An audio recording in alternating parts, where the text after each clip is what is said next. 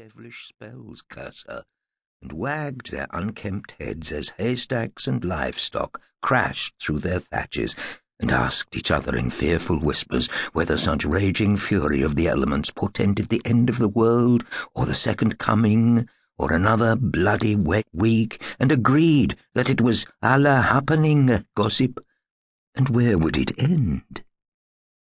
Well, that takes care of the weather, and before meteorologists start hunting through their almanacs for the date of this monumental tempest, we shall tell them that it befell on a certain February the 2nd, but make no mention of the year, save that it was sometime between the foundation of Kiev University and the discovery of Spitzbergen, and they can make what they will of that, my masters.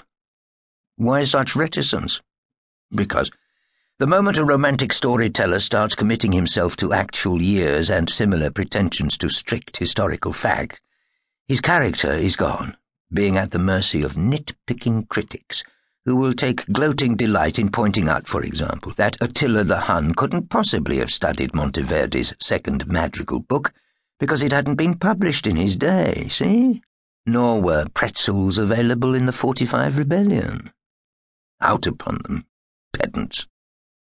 Another reason is that many of the principal characters in our little moral social fantasy wouldn't have known what year it was anyway, they being carefree primitives chiefly concerned with sheer survival, clobbering their neighbours, armed robbery, other people's animals, husbandry, protection racketeering, arson, kidnapping, irregular warfare, and general mischief, all of which, being natural poets, they described as shifting for a living. Now and then they pondered about which religion they ought to belong to, inevitably deciding that on the whole they'd let the hereafter take care of itself, thus freeing themselves for any amount of boozing, guzzling, dicing, hunting, racing, and swiving, this last being a popular pastime of the period, and still carried on today under a variety of names. Indeed, they were a stark and ignorant lot, and if you'd asked them what day it was, it wouldn't have occurred to them to reply February the 2nd, good neighbour. They would more probably have responded with Candlemasjäger and Bugger, because that is how they talked, and they were used to reckoning by their old Christian festivals in that happy far-off time when there were no desk diaries or wall planners, though even then the precocious Flemish schoolboy P.P. Rubens may well have been making furtive sketches of sporty nudes in his exercise books in anticipation of the Playboy and Pirelli calendars.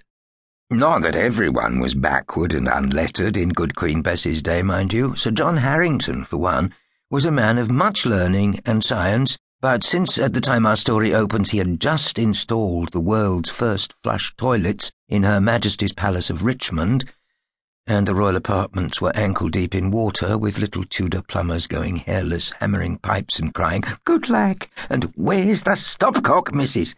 He had more to do than worry about what year it was. He plays no part in our tale, by the way, but has been introduced merely to provide a little period colour, like the scenes and characters in the next couple of pages. Irrelevant they may be, but they are familiar, and therefore may be useful in evoking the spirit of the Elizabethan age and letting the audience know what is going on behind the scenes of our tale.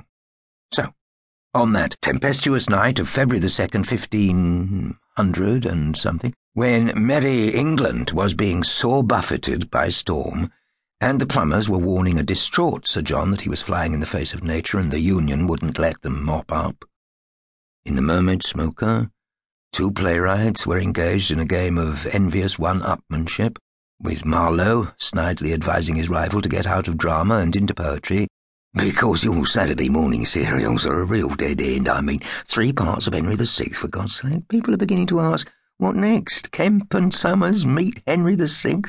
And Shakespeare was countering with backhanded compliments about Dr. Faustus.